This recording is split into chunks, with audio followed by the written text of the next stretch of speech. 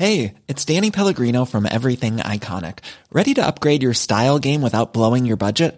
Check out Quince. They've got all the good stuff, shirts and polos, activewear, and fine leather goods, all at 50 to 80% less than other high-end brands. And the best part? They're all about safe, ethical, and responsible manufacturing. Get that luxury vibe without the luxury price tag. Hit up quince.com/upgrade for free shipping and 365-day returns on your next order. That's quince.com/upgrade. The Late Lunch with Blackstone Motors Drogheda, Dundalk and Cavan. Our service departments are open with all HSC and government guidelines in place to keep you and our staff safe. Sales are click and delivery only through our website blackstonemotors.ie. Stay safe from Blackstone Motors. You're very welcome to Tuesday afternoon's Late Lunch on LMFM Radio. Just listening to Colm on the sports news there. Isn't that great to hear? Graham Geraghty is part of Bernard Flynn's Meath under-20 management team, and it's a real sign that Graham has made fantastic progress since that serious health issue he faced late last year. But it's great to hear that Bernard has named him as part of the team, and he's a great management team there, I have to say, and Graham part of it. Good to hear. Welcome to the show this Tuesday afternoon. You know, I knew we were on the money on Late Lunch. Remember, I found the albums in the attic last year and started to play them on the deck in studio. Well, it's a real sign of the times, because vinyl sales have outstripped CDs in Ireland for the first time in a long time last year. We're going to be talking about it on the show today to Neil Waters from Classified Records in Dundalk. Tony Conlon's here too with his first motoring feature of the year. Remember? Or do you recall? Do you know what I'm talking about? An MGB GT. Do you remember that car? I remember it well. I'd still love to have one, to be honest with you. Anyway, we're talking to Tony and Paul Linders from the Linders Group today about MG cars. They're moving down the electric road. Tony will be with us a little bit later on. If you want to get in touch on the show, don't forget the usual numbers, 086 1800 658. You can WhatsApp or text me, or if you want to call in, it's 1850 715 958. Now, as has been our wont for months now, we're nearly coming to the anniversary. We've been talking to my first guest since late March, early April last year, and he's back with us again today. Yes, I don't have to tell you that the COVID is at its most critical phase ever in the country, even from the first wave, with hospitals really pushed for capacity, ICUs filling up, and no sign of the numbers coming down as yet, despite the fact that we're in this severe lockdown. But vaccines are on the way, which is the positive. I'm delighted to say hello again today on Late Lunch to the head of the Department of Biology, Director of Human Health Research Institute at Maynooth University, Professor Paul Moynagh. Afternoon, Paul. Good afternoon, Jerry. Thank you for joining me again. Paul, this is the question that many people have been asking me by phone in recent days, friends and colleagues, etc. How have we gone from best in class in the world to the fella or the lassie that's put outside the door? Probably a few reasons, I would say, that sort of combined together, and you've almost ended up with the perfect storm. So one is obviously, you know, in terms of opening up and the increased socialization around Christmas, people interacting more, and you know, the average number of contacts I think went from 3 up to 5, which is a big change. The other thing I mentioned before, you know, I think it's the time of year as well. I think that's a major contributing factor, that the virus is spread better at this time of year. And then I think there's a meaningful contribution as well from the UK variant. I think it's throughout now, wherever country it's managed to get a foothold in, it's certainly gained prominence. So it seems to transmit better than other variants. I think all three of them have come together, as I said, to create this perfect storm-like condition. And we've ended up with a situation where, you know, numbers are going vertically. Now, over the last number of days, last week, I think in terms of case number, positivity rate, I think that has begun to level off, maybe slightly decrease. Unfortunately, the hospitalizations and ICUs, they're built in, and there's a lag associated with them from case identification, so it's usually a couple of weeks. So unfortunately, the high numbers that we saw in the last couple of weeks, they will sadly translate into more hospitalizations, more ICUs, and sadly more deaths. So while the case number has begun to level off and drop off, the next couple of weeks are going to be really, really tough from a hospital perspective especially. I get the impression, honestly, this time round, and I know in this house here, I can tell you there's been nobody here for the last 10 days or so, nobody. And I get the impression from a lot of people that people are really knuckling down. But what are you feeling? I think it's similar to the start of the first lockdown. I think back in March, we were seeing these scenes from Italy, and, we were really, really scared. And I think that really focused our attention, and everybody genuinely were really, really concerned and worried. I think it's similar now, similar in the sense that the numbers have been so high, but now people can see each night the rate of increase, the hospitalizations, especially the hospitalizations and the ICUs, and they're increasing rapidly. And you're looking now to go into surge capacity and possibly beyond in terms of using private hospitals. So I think that really brings it home, and it's a reality check in terms of that this is a very serious virus. Are you confident that with the private hospital capacity, and of course, I don't know whether City West is still there, that overflow option as well, will we cope, Paul? Will nobody be turned away? Yeah, hopefully, Jerry. And as I said, the numbers have begun, so we can get over the next couple of weeks. Hopefully, then you should begin to see hospitalizations and ICUs dropping off as well, at least admissions to them. Obviously, it takes some time then for that to work itself through. So hopefully that won't be a problem, but it does depend on us keeping on this sort of plateauing or better downward trend. And I'd be confident in terms of, as you said, people now are really buckling down and taking this very seriously. And I think that with that will help us a lot in terms of getting things under control again. Pfizer-BioNTech is being administered as we speak. Moderna is on the way imminently. I think tomorrow, the second vaccine which has been approved. But the one I want to talk to you about is the Oxford AstraZeneca, because this is being used and approved in the UK and it's been rolled out extensively. Is it not time for us here in Ireland? This is an emergency. We're the highest in the world now. Just to approve it ourselves here, Paul. Don't wait for the European Union. It takes them quite a bit of time. Approve it and buy it and get it moving here in this country. Because, Paul, this will be the game changer because it doesn't have to be stored at the low temperatures. You could see it being rolled out through GPs, pharmacies and vaccination hubs. Yeah, it's certainly more convenient in terms of supply, in terms of storage, and certainly in terms of where it can be administered. Yeah, there's a lot more flexibility. I think some of that is due to the fact that, and I think only earlier today, AstraZeneca have actually put in an application to the European Medicines Agency, so that is good news. So it really depends on the company putting an application into the European Medicines Agency. And I think when you look at Europe as a whole, and Pfizer did something similar, they initially applied to the UK, but the UK, through Brexit, then was no longer part of the EU, so they would have had to look for individual authorisation anyway within the UK. Whereas when they look at Europe, they look at the 27 bloc EU, and they basically apply to the EMA and get approval for that entire block. And I think that's what has happened here.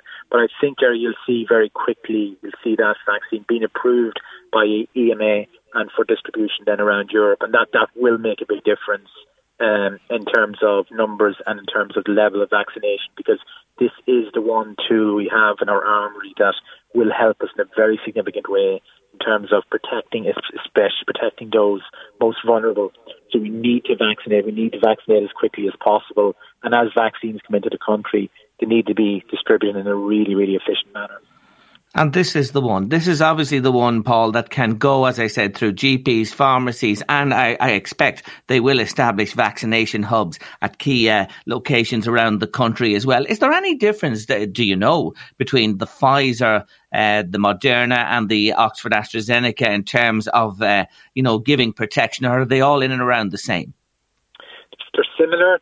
So, first of all, sorry for your listeners, they're a little bit different in terms of what they're made up of. So the Moderna and the Pfizer ones, they're RNA vaccines. So you just take a little piece of the genetic material from the virus, a piece of RNA that makes that spike protein that's on the surface of the virus. So that's what you get when you get these vaccines. You just get that piece of RNA that will make that single protein, and then your immune system takes off.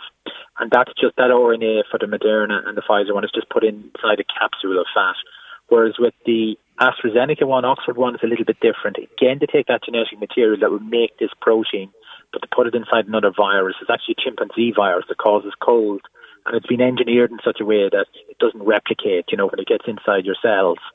So So different in terms of what they're made up of and their constitution. In terms of their efficacy, the Pfizer and the Moderna ones are very efficacious, so like above 90%. With the AstraZeneca Oxford one, and this has probably delayed the approval a little bit and the collation of all of the data, there were two big trials done for this, one in Brazil and one in the UK. And what happened there was a mistake made for the first dose in the UK where people were given half the intended dose. And then for the second administration, they were given the full dose, whereas in Brazil, they were given both first and second dose were the full doses. When given two full doses, the efficacy was around, in the 60-65%, whereas the half dose full dose seemed to give an efficacy in the 90% or above, which would be similar to the Pfizer Moderna one. So it'd be interesting to see when it's evaluated by the EMA, and if it gets approval, will it get approval for the half dose full dose or the full dose full dose? And the reason why there's probably a little bit of reluctance with respect to the half dose full dose was the numbers there in the trials were much smaller than for the full dose. So again, it'll be interesting to see how that's evaluated, but there's no getting away from the fact that it is a very efficacious vaccine as well. We started from the perspective that the regulators indicated that they would require at least 50% efficacy, and all of the vaccines so far are way ahead of that. So you've spoken to me most weeks now about this and trying to project when, vaccines will become widely available after the key personnel in this country and the most vulnerable people are vaccinated. If you were sitting where you are today and awaiting approval of the Oxford AstraZeneca, what are you thinking now, Paul? Will it be autumn time before we see a widely available vaccine? Surely we can do it more quickly. Yeah, I think we need to do it more quickly, to be honest, Jerry. Some countries, they've had priority access to the vaccines, like Israel, for example. So they did their own individual deals very early, obviously cost more. But again, they're the situation where they're hoping to vaccinate most of the people who are eligible for a vaccine would probably have it by the end of March. So some countries are way, way ahead. Some poorer income countries, and this is sort of a moral question as well, Jerry, aren't getting any vaccines at the moment, so we're certainly not the worst in class, but we do need to get as much as possible and roll them out as much as possible. With respect to time frame, I think you're probably looking the most challenging time, I think, is going to be up until around April time. I think you may see a natural waning of the virus, as you get into the late spring, early summer months. So that'll give us a number of months, over the summer to really roll it out, and we really need the vaccination to be completely rolled out by September, October, in my view. But really, I think we need to look at the moment and ask questions in terms of the available vaccine that's there at the moment. How do we use that most efficiently? And I think we need to begin to look at questions, for example, like it's now, a really nice paper was published last week showing that if you've been previously infected by the virus, you've really good protection against the virus for at least 8-9 months.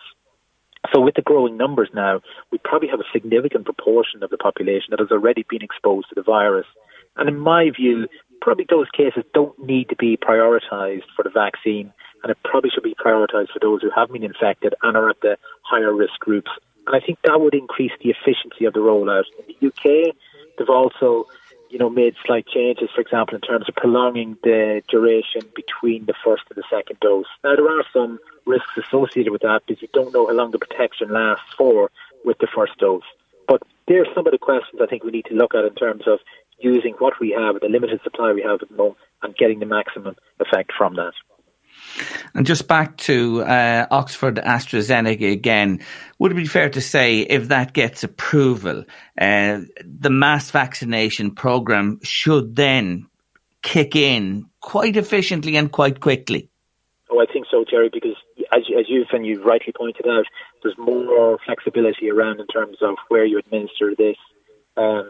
Probably you don't require the same length of time in terms of assessing when an individual has been vaccinated. With the other vaccines, you tend to have to wait 5-10 minutes, and if you've been previously experienced allergic reactions, probably up to half an hour, and that does slow up the process. Whereas with the AstraZeneca Oxford one, that probably won't apply. Greater variety in terms of like using GPs, pharmacies, max vaccination centres. So I think from a logistical and infrastructure point of view, that'll be much easier to roll out, and hopefully we'll get to the stage where in a short number of months will be vaccinating at very, very significant levels. And in the interim, Paul, and going forward, hands, face, space, as I say and repeated many times here, those precautions will remain and will have to remain. There will, Jerry, in the meantime, yeah. And I've always thought that irrespective of what level of restrictions are in, the two most important things are, our own personal behaviour, that's one, but also in terms of, we are intelligent people in terms of evaluating, the level of risk in environments that you're in. So if you go into an environment and that you evaluate a risk, and if you evaluate that this doesn't feel safe, this isn't safe, well, maybe you should leave where that place is. So it's sort of your own personal behaviour and trying to evaluate risk and minimise your exposure to that risk. So it's all about risk management. And then, obviously, with the help of the vaccines over time, that's going to be of enormous benefit as well. Just a final question, and it's off script here. Luke O'Neill showed us his prowess over the holiday season in terms of music and his musical talent. Paul, are you keeping something from us? Do you have a? No. I'm very envious of Luke. I had good chats with Luke over the Christmas period, so I know Luke's a very good friend. And so I've witnessed him prior to the pandemic. I've witnessed him many times, sort of in person, doing his thing, whether it be fronting his rock group or playing piano or whatever. So now he's a man of many, many, many talents there, and unfortunately I can't reach those levels. There's still time, Paul. It's never too late. Anyway, look, you're great. I thank you again for joining us this afternoon. I'm sure, as I say, always we'll be speaking again in a week's time. Paul, thanks a million. You're very welcome, Jerry. Anytime. Take care. That's Professor Paul Moynagh there from Maynooth University, where he's the head of the Department of Biology and director of the Human Health Research Institute. He's a great guy. He really is. Well, there you are. That's the latest from Paul. But I want to just say that again because I honestly feel that the Oxford AstraZeneca one is the one that will enable us really get back to a form of normality, or as near to normal as we possibly can. It will take time, but it is the one that can be rolled out more quickly. And I say that again. I know they're waiting for the European Union, but sometimes, and I know it's a big health issue and it has to be 100% right, but still, they've been injecting away with it in the UK now for a number of weeks, and that programme is rattling on there. Huge numbers being vaccinated, and it's something really we've got to get to grips with here quickly, because the quicker we do, the faster we'll have everybody back at school. People will be safe caring for people in all the health sectors. And as well as that, the economy, we can start to open up the economy again, which of course is very important.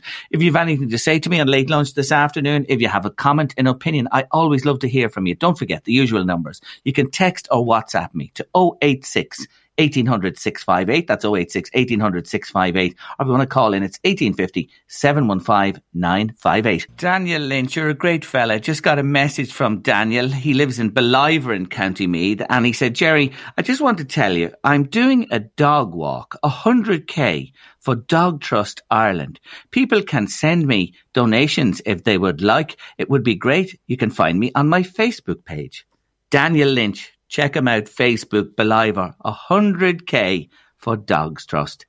Great fella. Well done to you. Wish you well with it. Check him out on Facebook there. If you can give him a few euro, he really would appreciate it. And so would Dogs Trust as well. They do great work. And of course, funding at this time, a big challenge for all charities.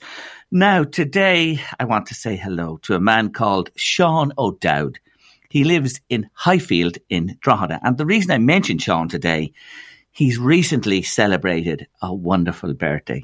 He was 99, a year short of the century, 99 years young. And I am told by his friends, he's hale and hearty, he's a great fella, and he's so positive. He really is. Well, Sean, 99 years, my word, have you seen a lot in your lifetime. I wish you the happiest of birthdays and many years of health and happiness. And all your friends and family do too. And Sean, I know you love this one. Just for you, here she is. Have a listen.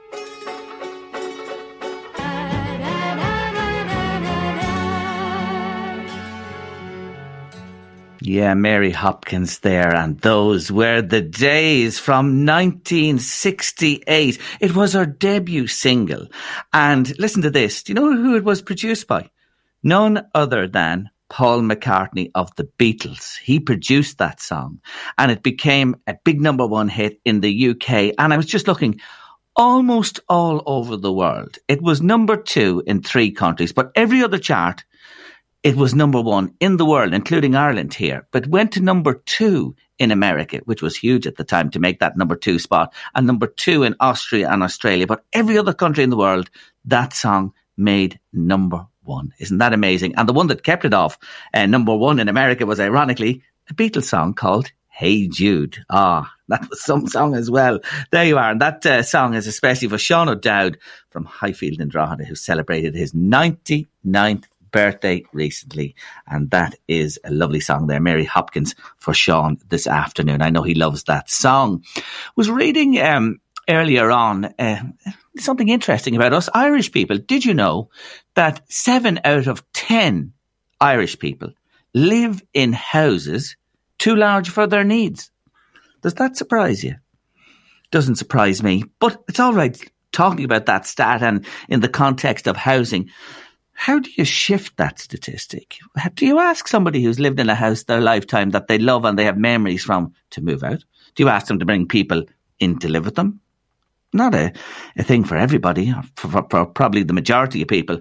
But there you are, 7 out of 10 of us live in homes too large for our needs. I'd love to hear the solution to that problem, or is there one, or how could it be worked to shift people to smaller homes and get people into homes that have more space? Interesting. It's a conundrum, really. I don't have the answer. I wonder, does anybody have an opinion? If you have an opinion on anything, do give me a shout in the show. 086 1800 658, WhatsApp or text me. Now, coming up after news and weather at 2 o'clock, we are awaiting the publication of the Mother and Baby Homes report. It will be published today. Could be published by the time we come back, but it will be issued today. The families have been briefed on it. And after 2 o'clock on Late Lunch, we hear firsthand from somebody whose father worked at the Mother and Baby Home in Stamullen. Anne's been on to us from Dundalk this afternoon. Lovely to hear from you. Jerry, I really enjoy listening to Paul Moyna on your programme every week. He's so down to earth and he has a fantastic loud accent. And of course, Luke O'Neill, another great man too, says Anne. Thank you indeed for that. Hello, Jerry. I don't want to be named, but I was out for a walk on Sunday afternoon and I couldn't believe at a local petrol station in Trim, they'd opened an ice cream hut and the queue was literally half a mile long. Now, who is wrong there, Jerry? No social distancing whatsoever. Ice cream in January. I know people want a lift, but that can't be right, can it? Queues and people close together. So that's just the wrong side of things, totally. And people might have been well-meaning, or maybe they just want to make a fast buck. Maybe I'm being too easy on them there. But look, no, that shouldn't be. Trim last Sunday, ice cream queues all over the place. Come on. Let's all knuckle down at this time. I was saying it earlier on. I feel most people are, but that flies in the face of it. It really does. Now it's all over the news and we're just waiting for news of the publication of the Mother and Baby Homes report. And there were 2 homes in this neck of the woods in Dunboyne and Stamullen. We're going back on Late Lunch now to the 7th of March 2017. I wasn't in the hot seat, but Deirdre Hurley was. And on that day, news had been breaking about the Tuam babies, which led to all of this. And Deirdre spoke to Seamus Riley Jr. He is from Stamullen in County Meath. And his father, Seamus Sr., was the caretaker at Stamullen. And I want to go back to that interview now on Late Lunch.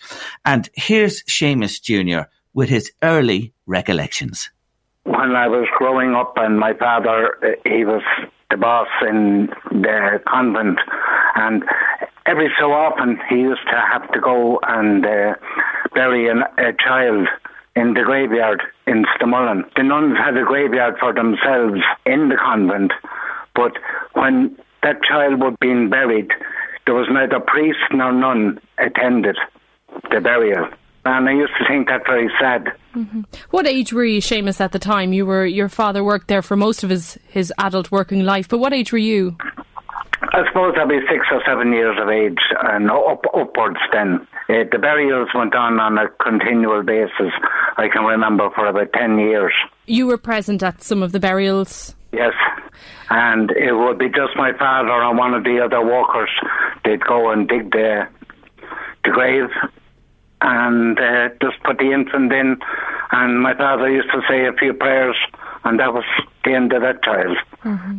No recognition on the coffin or anything. There were coffins in this case, Seamus? Yes, a gentleman that was a carpenter there. He was a Church of Ireland man. Sammy Mitchell was, God be good to him. He's buried in Julianstown Cemetery, the Church of Ireland cemetery there. And he meticulously made those coffins. He went beyond the bounds to make them for the children, even though he was Church of Ireland. And the children that would have been buried would have been Catholics, or supposed to be Catholics. Were they baptised or...? Yes, because my father, I don't know how many he was godfather for. When the children would arrive, they would be christened, but they would be christened and given a different name. At the time, Seamus, because obviously you were seeing it through very young eyes, were you upset by it? Did you understand it at the time, or is it now with, I suppose in hindsight, you understand it a bit better? Well, in hindsight now I understand, but I couldn't understand why there was neither priest nor nun present. You know, a religious person to see that child off into the next world, or if there is, or whatever, you know what I mean? And I used to kind of look around to see was there a nun or a priest coming before the infant would be put into the grave. These graves, Seamus, they're not marked singly. We're talking about... No. There was often an occasion there could be two burials on the same day, and they would be just put down side by side and just covered over and left. But I think it was through the goodness of one gentleman there from Stamullen that kind of got this highlighted and got a plaque put up in memory of him, of the children, Brendan White, because he was very concerned. And I think it was through his goodness and his efforts that plaque was placed where those children are buried at the moment. Mm-hmm. And that plaque is in memory of children who were buried, or infants from St Joseph's Baby Home in Stamullen, who were buried there between 1955 right up till 1987. So we're talking quite recent history, Seamus. 1955 was the year I was born, you know what I mean? So my father wasn't long in employment in the convent at that stage. I'd say it could be about 12 months. But it was always an ambition of his to get those children recognised in some way or other. Your father would have helped to dig the graves and prepare them. Yes, he was the man that always had to do that. Mm-hmm. Speaking to me earlier, you mentioned memories of travelling to the airport, Seamus. Yes, we used to, the odd time he'd have a run to the airport, and there would be a nun in the back with an infant. And that time you could drive out onto the runway on Dublin Airport, and somebody would step off a plane, or a young couple, and the child would be handed over to the couple, and the nun would come back and get into the car, and we'd head back for Stamullen then. And did you understand what that was at the time? Did you talk about it with your father, or were you... Yes, he said that most of the children were going to America. And in my belief, now this is my belief, I think that the nuns were actually selling the babies to the Americans. Okay, and well, we can't obviously confirm that information. Yeah, I know, yes. But that's what you believe. Yeah. There were obviously the nuns there running the home, but there were women that worked there. There were nurses at the home. What are your other memories of the home itself, Seamus, from being around it all the time, aside from the burials? It was a very strict place for the staff, you know what I mean? They were under very strict rules and conditions, and they had to be in at a certain time, and meals were always at a certain time, and they weren't allowed out. They were allowed out in groups, but no other way. What about the mothers? Were you ever aware that the mothers... No. I couldn't swear that the mothers gave birth or anything there, but the infants some of them would be, I often pass through the wards with my father. He might have to go in to do a job or something, and you'd see them, you'd know that they'd be only days old in their big cots. What do you make of the Tuam baby story? Has been in the reckoning now for years at this stage, Seamus, but we have had confirmation, at the weekend about numbers there, and I suppose in a way it's a mass grave. What else can you call it? What did that bring back for you in terms of what you saw? Did it put a new sense of understanding on what you witnessed as a child? It brought to light that, that Stamullen wasn't the only place. I used to think it was the only place, really, that the likes of that went on, But what really got me was that neither priest nor nun used to attend the burials of those poor little infants, That's the thing that's really stuck with you. Yes.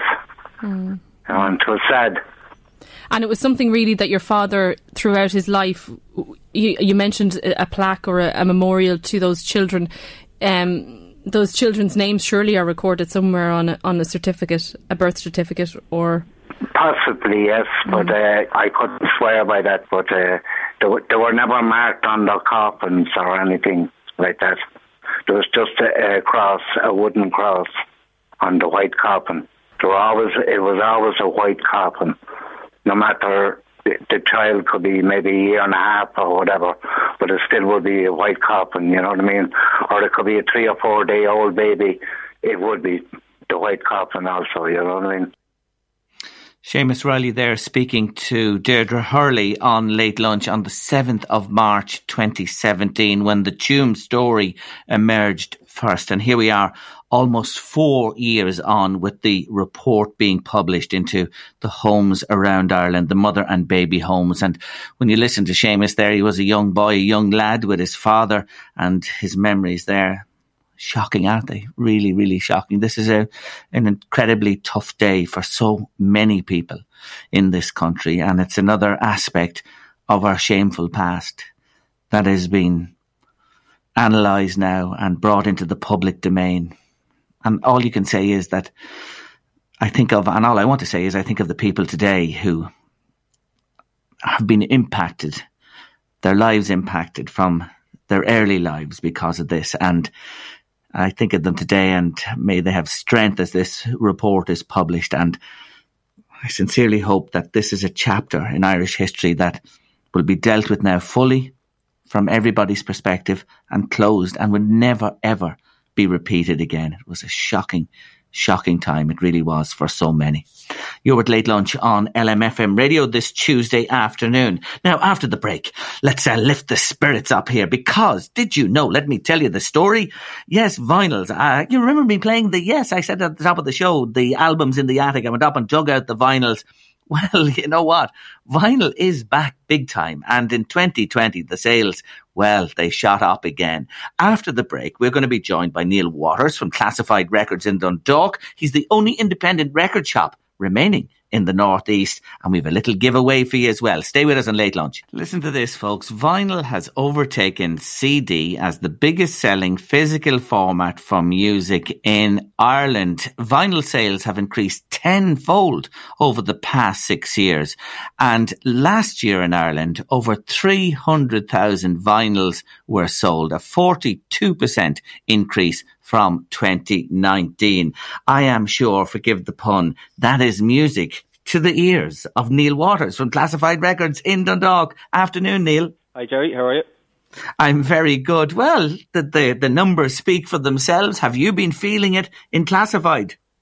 Well, not to the slow start of this year now, but the figures for last year were, I suppose, a little bit skewed, Jerry, because obviously shops were closed for long periods of last year, and what you had then was a burst of activity, retail-wise, retail therapy, and I think when everybody was in the first lockdown, they bought a little bit online or give or take here and there, but I think we opened again on the 9th of June, so we did see just a natural rise in people wanting to be out on the street again, go out for coffee, go out for the summer, and that's where the spike was. I think there's trends there that are affecting the figures as well and boosting it upwards in terms of younger kids who are, from 14 or 12 even upwards, getting into records and asking their parents for money for records. So that's played a part as well. I think records are for every age group, and that's helping the figures rise every year. Well, you see, there was something I was about to ask you, because I was just thinking, sure, it's only old fogies like myself who are having pangs of their youth and coming back to this, but that's not the case, you're finding. This is good news. Not true, yeah. And you know what, we're here, this is our 6th year. So we saw that from day one, people getting into records, and every year I see new customers come in and then start buying regularly. Now, people have their own shopping habits. People buy online. People can go anywhere and buy records too. I'm well aware of that. But we can only judge on what we see coming in here. And, all the time there's newbies, as we call them, coming into the sort of world of records. And people are always welcome. It doesn't matter when you come in. There's no... there's no sort of a superiority sort of element to it, or sort of sort of looking down your nose, kind of like, this is our world. Or people that aren't into, you try and start talking about motorbikes or cars to someone that's really into it, they'll catch you out very quickly. So people can be into music and take it as a real love or a passion, because it's a really organic thing to enjoy. So it's only, I think, normal that everybody of any age can love their music. Old fogies love a certain type of music, if I can say that, and the young kids like a certain type of music, and they couldn't be further apart, those styles of music. But it doesn't matter, because it's just music, and your ears are your ears alone. I take it the artists themselves, and more their production companies and the big names in the business, spot this as well, and they're bringing out more and more on vinyl. Yeah, well, you see, there's huge changes coming, right? You look at the movie market. I was looking at a review recently where they said that was worth $40 billion a year to Hollywood. But the video game market, which is, again, something alien to myself, I never played video games or computer games, and I probably never will, is worth in the hundreds of billions. So music is the same. When these big, huge global companies like Universal or Warner or Sony, the 3 major labels, they look at their figures and say, well, look, guys, we're not selling as many DVDs, obviously. They're finished. CDs are practically finished, because they will come back into fashion. I've been joking and saying this, but they'll come back into fashion in 5 years. And you could have a CD shop open and people selling just little CDs, because people would have forgot what they were. Tapes would have been the same, cassette tapes, but nobody's actually producing tape players. VHS players would be the same. There'd be a huge hipster revival on VHS tapes if someone was actually making videos, top-loader videos. So we might see a change in that, but I just think with the market changing, the new internet coming, and various other things, I'm as baffled and surprised by as anyone at the sort of continuing success of records. But I think it's just down to a natural flow of life. And people will always look at Doc Martens and think they're cool. You mentioned cassettes, and I just saw in the UK last year there was 157,000 cassettes sold, which was double 2019. But at the peak of cassettes in 89, would you hazard a guess, Neil, at how many cassettes were sold in 1989? No? Oh, hundreds of thousands. Well, I'm going to tell you, do you know how many were sold? 83 million. 83 million in 1989. And of course, streaming downloads now are the big thing. 125 million of those in the UK last year. But look, come back to the vinyl. On this show, on the run into Christmas, I dug out some old vinyls from my attic and played them. I got a gift of a record player last year from my daughter. And indeed, you presented me with a Kylie album as well. And thank you very much for it. And I played it, of course. But you know what people were saying to me? I played it from the deck in the studio of LMFM, and people were commenting on the richness of the sound. I suppose there is depends on your ears and the speakers and what you hear, but there is a kind of natural, it's less what they call lossy, is when you have a MP3 digital file. It's a certain size, and a vinyl size or a tape size of what the song you're actually hearing is slightly bigger, so what you're hearing is slightly... Some people hear things where people don't hear anything, so it's all down to your own ears. It's like having good or bad eyesight. But records, that's an actual scientific fact, that the file that the actual song is recorded from the master tape is actually bigger. So there's actually more frequencies in there. That's what you're There you are. There's the reason for it. Now, thank you for offering that explanation to me. Tell me this, what's in demand? What are the big sellers this year? People coming in looking for the classics, I think a Fleetwood Mac, that type of thing, that they're back on vinyl again, or what, Neil? Well, it changes and it flows like a river. Just with Sony, who's one of the three major labels, they would have owned Columbia CBS's back catalogue. Okay, so Sony, huge company. Their three biggest sellers this year was the new Bob Dylan, the new Bruce Springsteen, and the Harry Styles debut album. Now, God, how do you put Harry Styles and those two old fogies in together? But that's how it's going. And Harry Styles, who has the look, has a great career behind him, has 100 million in the bank, so he doesn't care what anyone says about him, and rightly so. But Harry Styles has been sort of had, how would you say, he'd been sort of groomed into this position by the label, who made him record with certain people, made him wear a certain type of clothes. I think he's using some of Joni Mitchell's ex-equipment now, and that record has sold really, really well, not just with Harry Styles. Is it One Direction he was in? Yeah. Yes. So even if you didn't like them, he's now tapping into a market where he's like the young David Bowie, the next good-looking, kind of androgynous kind of looking guy who can just sing and there's a natural flow about him. And we couldn't keep up with the demand on his record this year. So yeah, it does change every year, and you will always have the classics, and you'll always have these weird and wonderful artists that people get into through word of mouth. I mean, that's still a thing. Back before the internet, that's all you ever heard about music was word of mouth, or buying an actual physical magazine like the NME or the Melody Maker, or buying a book and studying it. Now the information's slapping you over the head. You nearly have too much information. So it's great that there is still a word of mouth system in music where somebody goes, oh, do you know that guy that played bass on that album? Well, he's on this album. Oh, okay, well, and it's like Spotify saying, if you like this, you love more of this. That algorithm comes from us as humans and has been sort of sold back to us on the computer now. And even on our own website, we're which I'll talk about in a sec, Jerry, if we can, classifiedrecords.net. I mean, at the bottom of every product, we have 4 records at the bottom that are recommended listening. And that isn't a generic thing. That's something that we specifically do, that even if you're in the shop here and someone said, I like Amy Winehouse, do you have something similar? Well, we will give you 3 or 4 other options. If you like this, you love more of this scenario. So I think it's very important you do that. We were lucky this year in that we got sort of moving quite quickly this summer on the online world, because that's where everybody's been pushed and shoved now. Yes. I was listening to your ads there while I was on hold, and everybody's, .com, .net. Yeah, they have to. Yeah. And you have to as well. And I want to mention it, classifiedrecords.net, classifiedrecords.net. Neil is there. You can go in there, place your order, and he'll get it out to you ASAP. Well, we did this, thanks. We did this sort of system where we took 2 or 3 months to actually build the site. And it takes us like half an hour to load one title onto the site because of the wealth of information we're putting with it. We've tried to recreate the actual feel and touch of a record shop online.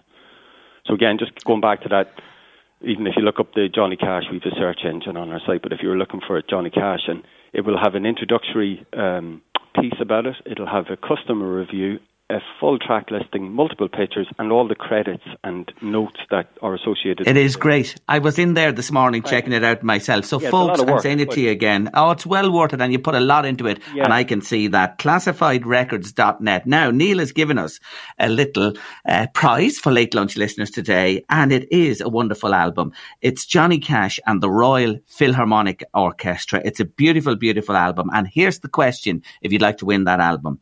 Johnny Cash recorded a song called A Boy Named, what's the final word of the song title? Johnny Cash song, A Boy Named What? Complete the song title with that word. Get your answers in now to 086 1800 658 by WhatsApp or text, and we'll pick somebody for the album, and Neil will get it out to you. Neil, I'll leave it there for today. Keep on rocking. Thanks for having us on your show again, Jerry. Appreciate your support. You're very welcome. Take care of yourself. That is Neil there from Classified Records, Neil Waters in Dundalk. And here he is, the man himself. It's Cash. Just think about it. If Man United win tonight at Burnley, they're top of the league. They're clear by 3 points. And United fans, they never stop giving out about Solskjaer. But there you are. They'll be top tonight if they win. And while I'm on the subject of the Premier League and sport, don't forget, you can listen to live commentary of all next Saturday's Premier League matches on the LMFM app or by clicking on the Listen tab on the LMFM website. The action starts with a big Birmingham derby between Wolves and struggling West Brom, and our coverage is brought to you by Now TV, which allows you to pay for and watch only the games you want to watch. So that's all coming up. Big Premier League action this weekend. Hi, Jerry. It's not an ice cream hut. It's a crepe coffee takeaway hut. Now, a listener was on to me earlier on complaining about the queues for ice cream in Trim at a garage the weekend. It's brilliant, says Joe in Trim today in the town. And I've been there a few times with people queuing the 2 metres apart as they have staff outside looking after the customers, says Joe. Just he wants to make that point about the ice cream sales in Trim. Now, we're moving on Late Lunch this afternoon, and we have him back with us. We're delighted to say for another year. He's the man who knows all about motors, and I want to say hello to him first. And we have another guest for you today. I'll come to him in a moment. Tony Conlon, Happy New Year. And happy returns, Jerry. How are you? I'm good, and thanks for joining us again on the show. Right. Tony, you have the latest in sales, just to give to listeners first, in Louth and Meath. Are these year-end sales at the end of 20? Year-end sales. The whole market is down 25%, okay? And the likes of Meath is down 14.34%. It's hanging in there. Dublin, for another example, is down 34.29%. Louth is down 20%. They're down about 531 vehicles in comparison to last year. Meath 472 vehicles, meaning cars, comparisons last year. And the likes of Cavan is down again 14.31%. They're down only 167 vehicles. So that's the way it's been looking, Jerry. A little bit of an increase in electric cars from 3,444 to 4,013, which is about, let's say, nearly 600. Diesel is still the best seller. Petrol is second. And it was down the mark, but, considering everything, I said this to you maybe a couple of months ago, the last time we figures out, considering everything, you'd like to see a little bit more. 88,000 sales. It's just about keeping the doors up for many people there, Jerry. With 117,000 last year. Top selling car brand is Volkswagen, followed by Toyota, Hyundai, Skoda, Ford. And the top selling models was Toyota Corolla, Tucson, Volkswagen Tiguan, Ford Focus, and Hyundai Kona. Top selling car was the Corolla. And maybe for the year that was in it, the top selling car colour was grey. There you go. It matched the mood of the nation. But Tony, you're right in what you say. It is down, but given the pandemic, the closure of dealerships, the economic impact on people money-wise, and, less people commuting as well, Tony, less cars on the road, it's probably a reasonable figure. Well, it is, and I'm kind of repeating myself, but God help us, we had a recession not too many years ago.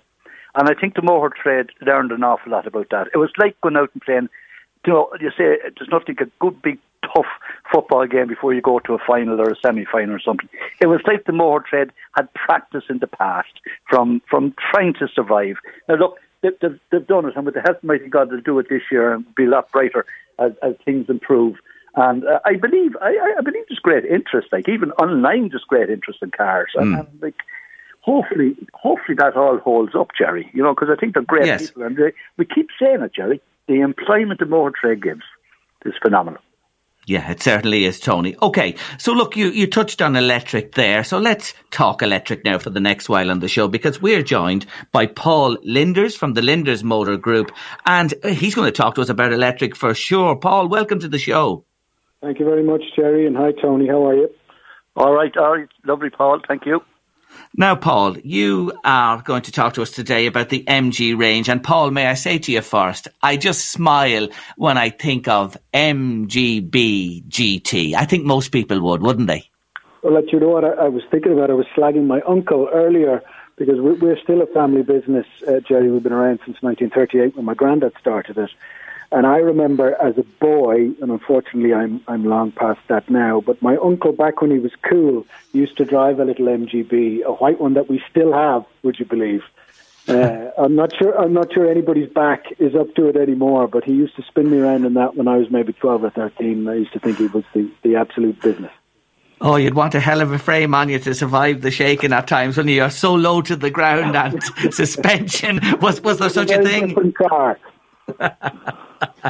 Oh, it was a great car. Tony, a classic, one that everybody loved. There's no doubt all about it. But remember, MG did make big cars too. I think the Magnet was another big one there. And then, of course, the Little Midget. There's some fantastic names on cars. And, while they have the new ZS and HS, I'm wondering, does Paul know, are they missing the boat here, meaning, or can they catch up?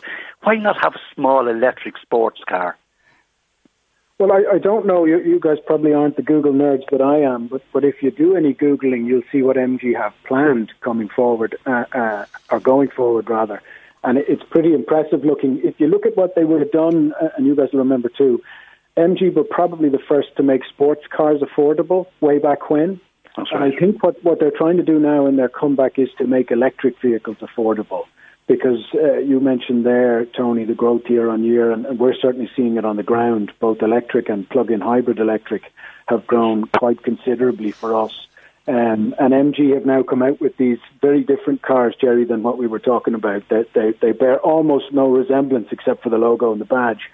But nowadays, they've come out with an electric Jeep that has an amazing price premium is what they're trying to do on the rest of the market. So whereas electric cars are almost commonplace in everybody's consideration these days, the price of them sometimes prohibits people from maybe making the jump that they wanted to. And MG's market positioning is based on bridging that gap and making it incredibly easy. So rather, I won't prostitute myself on air, but people can check it out themselves. That's their whole modus operandi, because they're being built by a company called SAIC, who I think now are maybe the 50th biggest company in the world. They're a manufacturer in China, and they're certainly 5th or 6th largest in making cars and vans.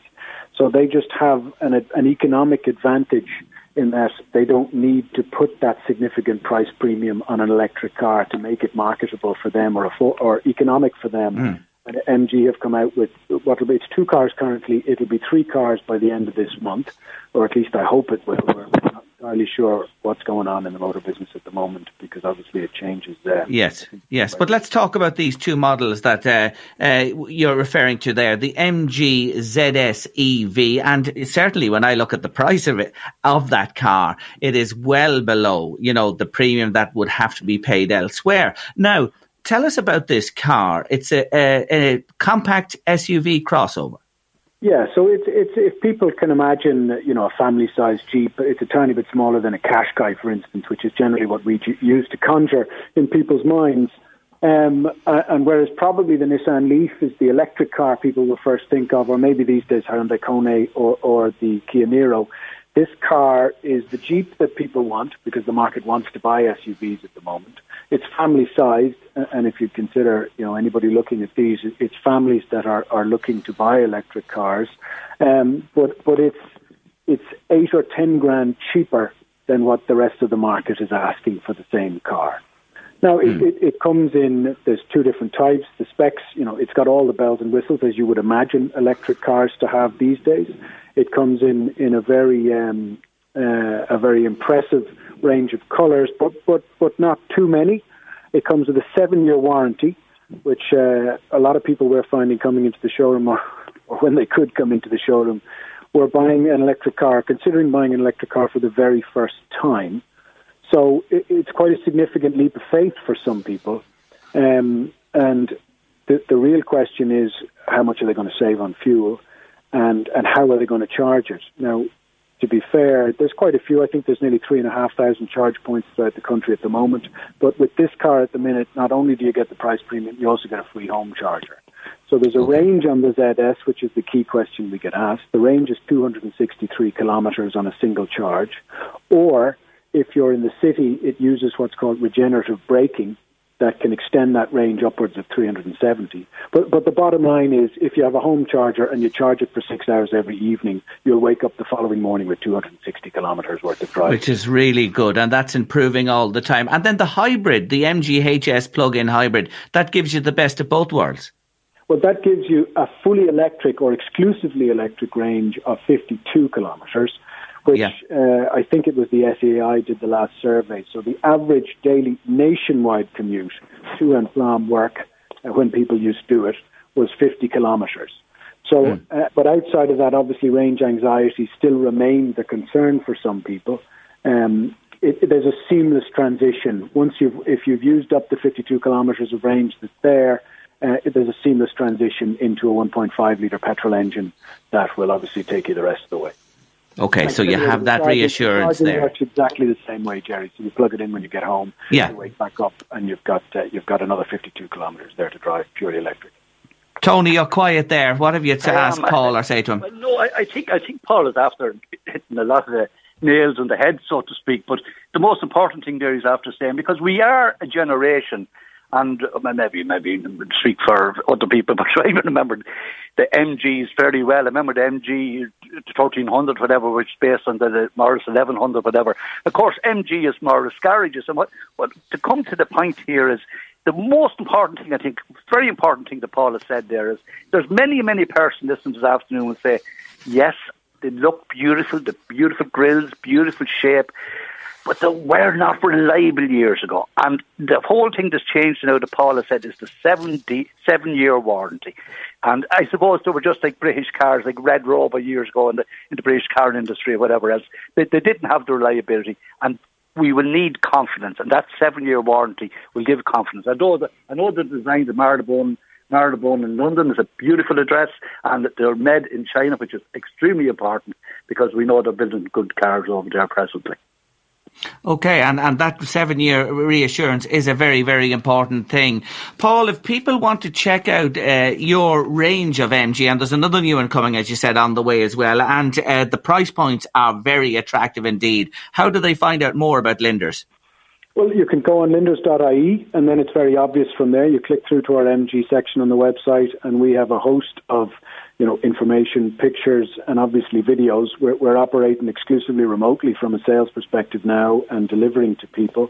But you know what? I think a lot of the people that are looking at the MG range, to be honest, when we first took on the franchise, I thought most people would be kind of 30 to 40-year-olds. But actually what we found is it's much more 50-plus, but they would be the more tech-savvy end of that generation of people. So what we're finding is they're still picking up the phone, and we're sending them videos that are done, and then we're in a position we're delivering vehicles out to them wherever they are, and actually particularly with MG, because we are essentially the dealer for Dublin, Louth, Meath, Kildare, etc. So we're putting some miles up on the cars. I'm glad to say it's been a huge success for us so far. That's good to hear. And actually, it's worth saying, the proof in the pudding too is it's the best-selling vehicle for the last 2 years in the UK in terms of its year-on-year growth for market share, and it's launched just last year in the kind of Benelux regions, where similarly it's the fastest-growing brand in Northern Europe. So people are buying the message. Yes. Paul, I'm going to let you go, and thank you for joining us on the show, and wish you well in the year ahead, to you and everybody else in the motor trade. Thank you so much for joining me on the show. Tony, before you leave me, just a quick one. Norway are now saying that within the next couple of years, they will almost entirely have turned their motor fleet in the country to electric or hybrid at least. So a country, and they are a big oil producing, as you know, nation, but they've gone in this direction. It's encouragement, isn't it, for others? Yeah, but it is, of course, but the whole Scandinavian thing is huge. Like, Sweden is the very exact same, Jerry. Like, they're subsidising taxis out there. Like, you will find Tesla taxis plentiful out there. So like, there are being helped and being subsidised, and it is very interesting in these countries where electricity can be generated at a cost. Of course, we're talking all year about there's not a manufacturer out there that has not and is not being represented in this. And the whole interesting thing is, I think Paul Linder just hit the nail on the head again, to use the same phraseology, is price. price. 28k starting thereabouts is not bad at all for an SUV, you know. And the warranty, that is very interesting. And so I haven't driven it yet, and we will have a little nitpick ahead with the help of God down the road in 2021. So we wait and see. Tony, we will indeed. Thank you so much for joining us again for our first motoring feature of the year, and we'll be talking again soon, Tony. Take care. Very, very welcome, Charlie. Bye-bye.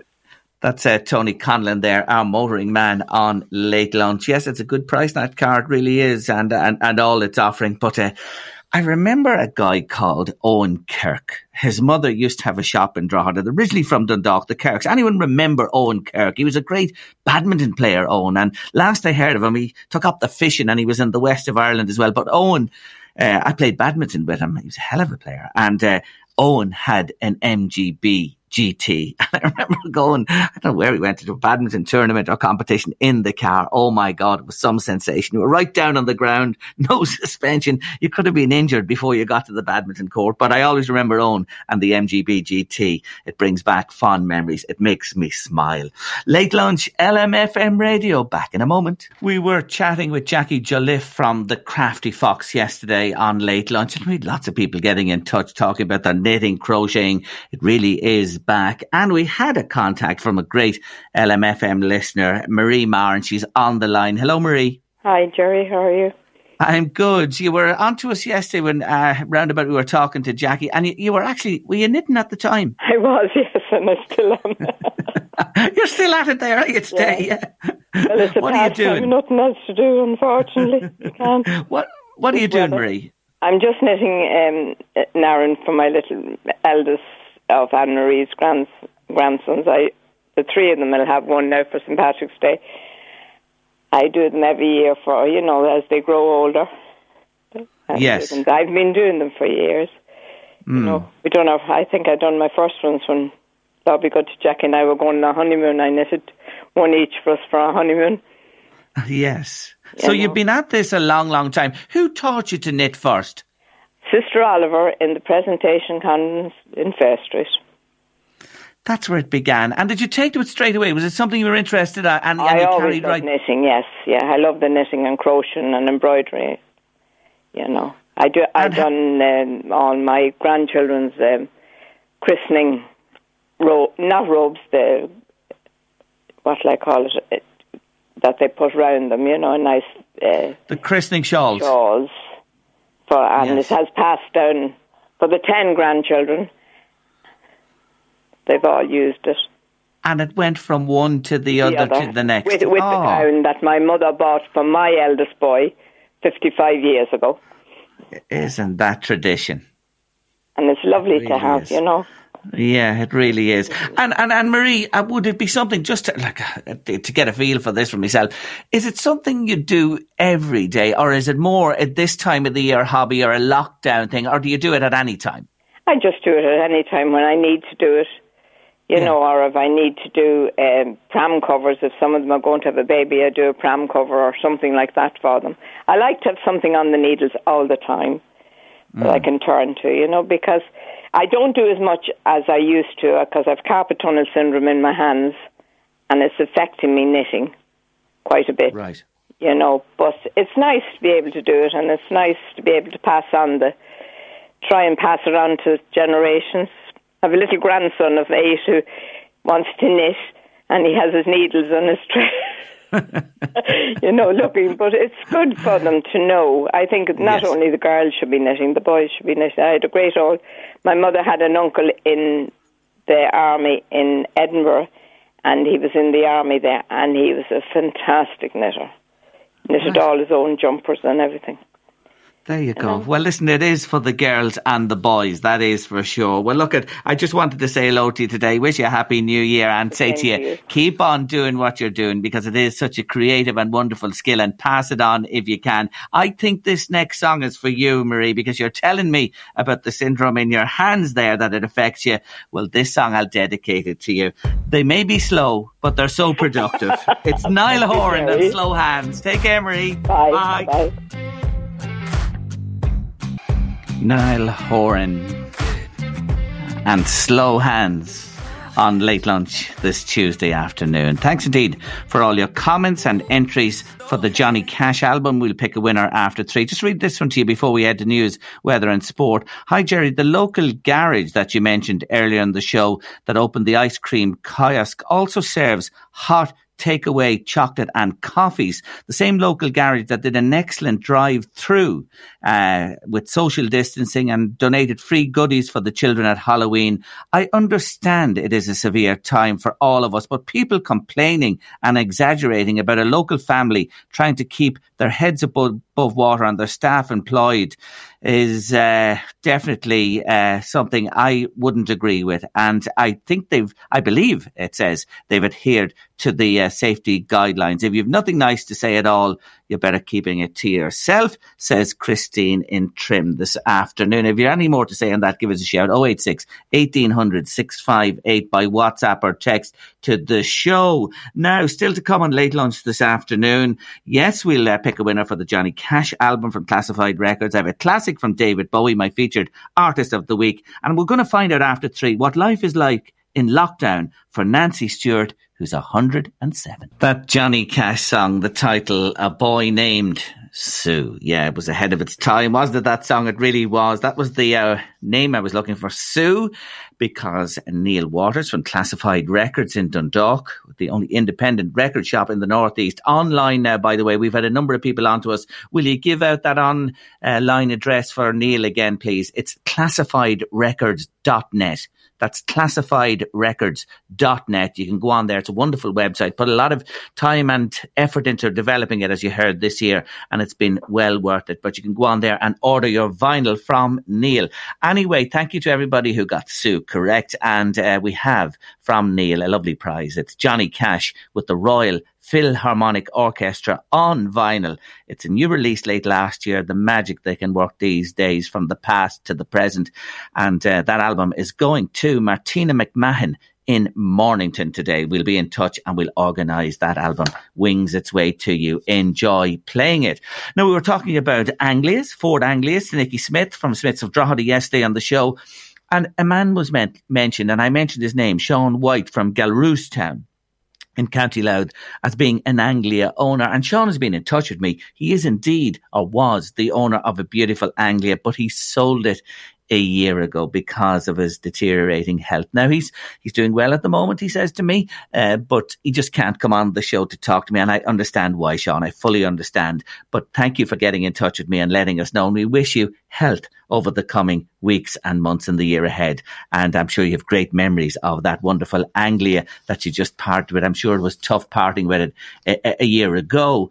Jerry, where was that Kirk shop you mentioned on George Street in Drogheda? I'm a local and I'm a fair age and I'm curious now, Suzanne. Well, I'll tell you where it was. If you know what the Roma takeaway, it's the old Dundalk, Drogheda, Dublin, Dundalk, Drogheda Road into the heart of Drogheda there as you come into town, and you come down the hill, down the North Road, down George Street, and at the end of George Street, when you come to the lights, the Roma is on your left there, the takeaway, and it was just round the corner from the Roma. I think there's an orthodontic business in the premises now. Yes, there is. There's an orthodontist there at the moment, but that was Kirk's shop, where Owen Kirk came from. It was indeed. I can remember it well. And Marie Richardson was on to say, oh, Jerry, thanks so much for playing a thing called Love by Johnny Cash. It's one cracking song. It certainly is. And from one cracking song to another, because it's time for my featured artist of the week, and it is David Bowie. David Robert Jones, to be precise. And did you know he lived in Brixton in his early life, and his paternal grandparents, Bowie's paternal grandparents, were Irish. And I was looking at his career, his first band, he was only 15 when he formed the Conrads in 1962. Then he went on to join the King Bees, the Manish Boys, the Lower Third, and finally the Buzz, before he decided in the late 60s to go his own way. And he called himself Davy Jones, and then he realised there was a Davy Jones with the Monkees, and there was too much confusion. So he had to change the name, and Bowie arrived on, David Bowie. And in 1967, he set out on a solo career. And I'm going back to a song from the album Hunky Dory 71. It's a brilliant Bowie song. Have a listen. Yeah, David Bowie. And Oh You Pretty Things on Late Lunch this afternoon. Going back to 1971 from the album Hunky Dory. And the story of that song is that it was about the obsolescence of mankind in favour of an alliance between aliens arriving from another planet and the youth of society of the day. It was a real big hit in the glam rock era. And our Eamon Doyle, sent me a very interesting wee clip of Bowie last evening. And it really does touch a nerve, or it rings so true at this time. Bowie was being interviewed on Newsnight in 1999. Now think about this, folks. 1999, over 20 years ago, by Jeremy Paxman. And he was talking about the internet and the launch of the internet and where it would go. You should look at it, Google it. It's there. Jeremy Paxman and David Bowie, 1999. And he could foresee what has happened, especially in the context of the way Trump has acquired, 80 million followers on Twitter? Well, he's no longer there. And the way he's influenced that massive block of people. And Bowie predicted this, that it would be the greatest and worst thing in mankind's history. Check it out. Newsnight, 1999, David Bowie and Jeremy Paxman. You'll have shivers down your spine because Bowie could see it. He was a visionary, that is for sure. Late Lunch, LMFM Radio, and our final break of this Tuesday afternoon as the weather dulls outside. More rain on the way. Anyway, we're going to have a chat next with a young woman I've spoken to on Late Lunch on a number of occasions in the past. Her name is Louise Coughlin. But you see, Louise has a very, very special granny. Yes, she's the granddaughter of Nancy Stewart. She's the oldest independently living woman in Ireland, and we're going to talk to Louise next. Alert, alert, alert. Listen up. Daniel O'Donnell has just issued a warning to his social media followers about an imposter who asked a fan to pose in nothing but a tea cozy. We know Daniel loves the tea, but come on. Yes, Daniel took to social media because there is a fake Daniel O'Donnell social media account run by someone who's asking fans to send them explicit photographs. Don't go there. Don't go there. Yeah, the tea cozy and Daniel is synonymous, but not for covering up your private bits. It's for keeping the old tea warm when you're having a cuppa and a natter with somebody. Come on. Anyway, beware. Daniel's just after posting that in the last few minutes there, so we just picked up on it. We said we'd warn you because there's lots of Daniel O'Donnell fans in LMFM land. We do know that. Now, I have spoken on a number of occasions in recent years to Nancy Stewart. Nancy was born in 1913. She is 107 and she lives independently in County Meath. And one young woman who loves her to bits, who looks after her every single day, and I know she's the apple of Nancy's eye, is on the line. Louise Coughlin, hello again. Hello, Jerry. How are you? I'm really good. Just wanted to touch base with you today and check in indirectly with Nancy. How is she, Louise? She's very good, Jerry. Thank God.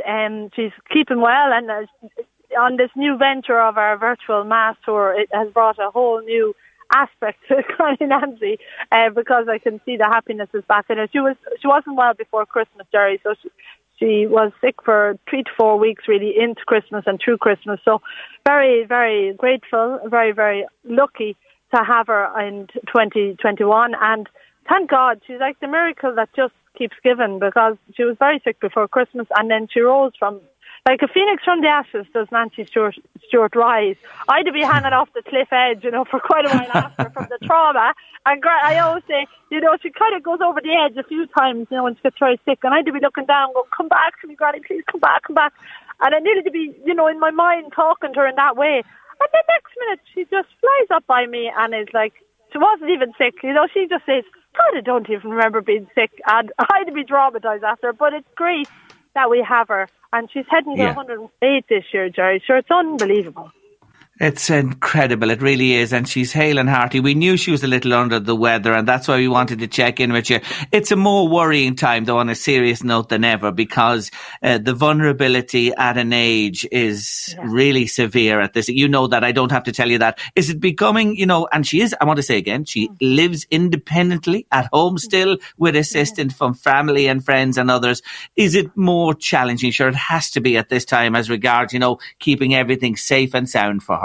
It is, Jerry, and that's something that has been highlighted, I think, for all of us since last March. Anyone that is vulnerable around you, and maybe the thing we've learned is that we're all vulnerable with COVID because we really don't know who it would pick on if it got its chance. But particularly the elderly, and particularly Granny. Like, I'm here with Granny since last March in a very intense way, but it is stressful. I have to be honest. Your shoulders are clenched up always, no matter how content or grateful we are to be well. It is hard to not, you can't lose sight of the fear that COVID is out there.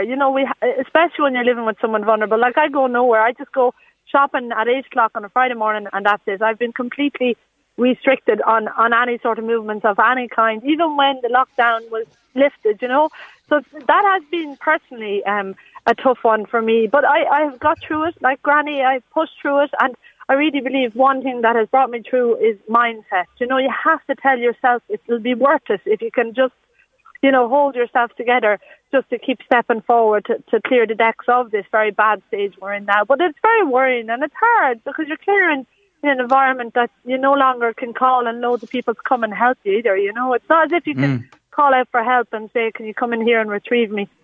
You kind of have to put your head down and keep going, I know why you're the apple of our eye when you tell us that you've been right by our side all this time. But for herself, I know she's very aware of things happening around her.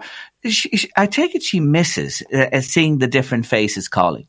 Oh, Jerry, unbelievably so, yeah. And the thing is, we're very lucky that we've the carers come in to relieve me, and a great family that support Granny living here. But the thing is, Granny is a woman of the people. This house, you wouldn't have got a seat inside it pre-COVID. Even family or not, family and friends are all the same thing as Granny. So it was a place like a train station. You kind of fought for your seat and you held on to it if you got it. But so through COVID, it's definitely something I've become better at noticing when she goes quiet on me.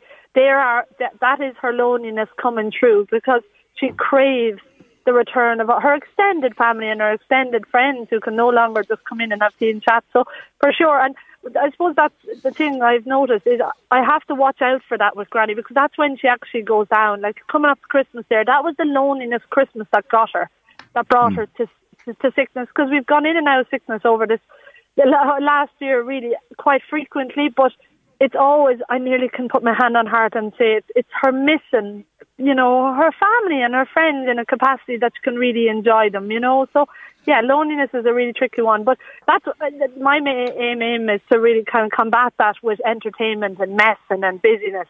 Last year we did an awful lot of baking like everybody else. Scones, soda bread, white bread, anything I could think of with her into the stove. And then we went on to handwriting, we did a bit of practice. And then I did an awful lot of Facebook. She loves Facebook, and she loves that interaction of saying prayers online. So when I set up a Facebook page, Living and Laughing with Lou. But what was funny is I should have probably called it Living and Laughing with Lou and Granny Nancy. But sure, I didn't realise it was going to be as interactive with Granny involved. But this year, it's a different game, isn't it, after Christmas? Because we all thought we might be on a better stage, but we seem to have retreated in some way. We have, and it just takes a little more knuckling down. But I know she has that twinkle in her eye, and folks, check that out on Facebook. It really is so entertaining. Living and Laughing with Lou, and you'll have Louise and Nancy there to share the fun with them as well. Listen, you're going great guns. Will you wish her well from everybody in LMFM Radio and tell her that we're thinking of her and looking forward to number 108. When you think of what she's lived through in our lifetime, it's just incredible. Anyway, Louise, we leave it there today. All the best to you, and we will be talking down the road. And thanks so much, Jerry, for all your support. And you keep us going. The radio is there in the background. Thank God never left us. And you're great company for one and all. And you mind yourself and all at LMFM as well. And thanks so much. Thank you, Louise. Appreciate it. God bless you. Take care now. That's Louise Coughlin there, granddaughter of Nancy Stewart, 107 years young. That's a lot on Late Lunch this Tuesday afternoon. On tomorrow's show, we meet a woman who's passionate about vintage clothing, and a man, yes, talking about Nancy, this man in Meath hasn't left his home. He hasn't been over the front door since March of last year, and we're talking to him tomorrow on the show. Thanks to Eamon Doyle. Thanks to Louise Walsh. Thank you for tuning in today. Eddie Caffrey's coming next with some great music on the drive. See you tomorrow. The Late Lunch with Blackstone Motors, Drogheda, Dundalk and Cavan. Our service departments are open with all HSE and government guidelines in place to keep you and our staff safe. Sales are click and delivery only through our website blackstonemotors.ie. Stay safe from Blackstone Motors. Even when we're on a budget, we still deserve nice things. Quince is a place to scoop up stunning high-end goods for 50 to 80% less than similar brands. They have buttery soft cashmere sweaters starting at $50, luxurious Italian leather bags, and so much more.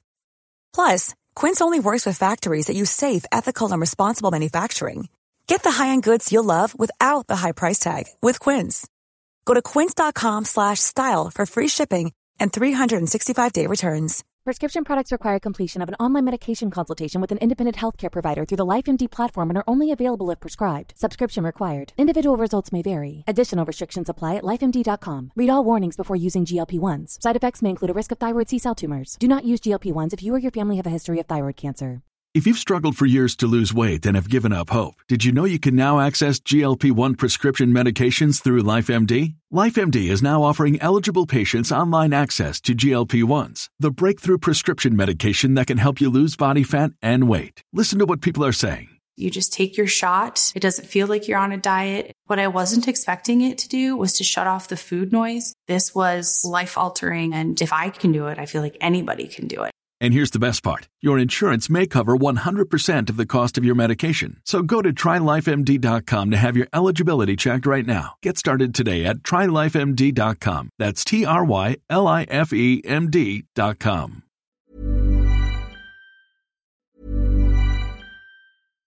Hi, I'm Daniel, founder of Pretty Litter. Cats and cat owners deserve better than any old-fashioned litter. That's why I teamed up with scientists and veterinarians to create Pretty Litter.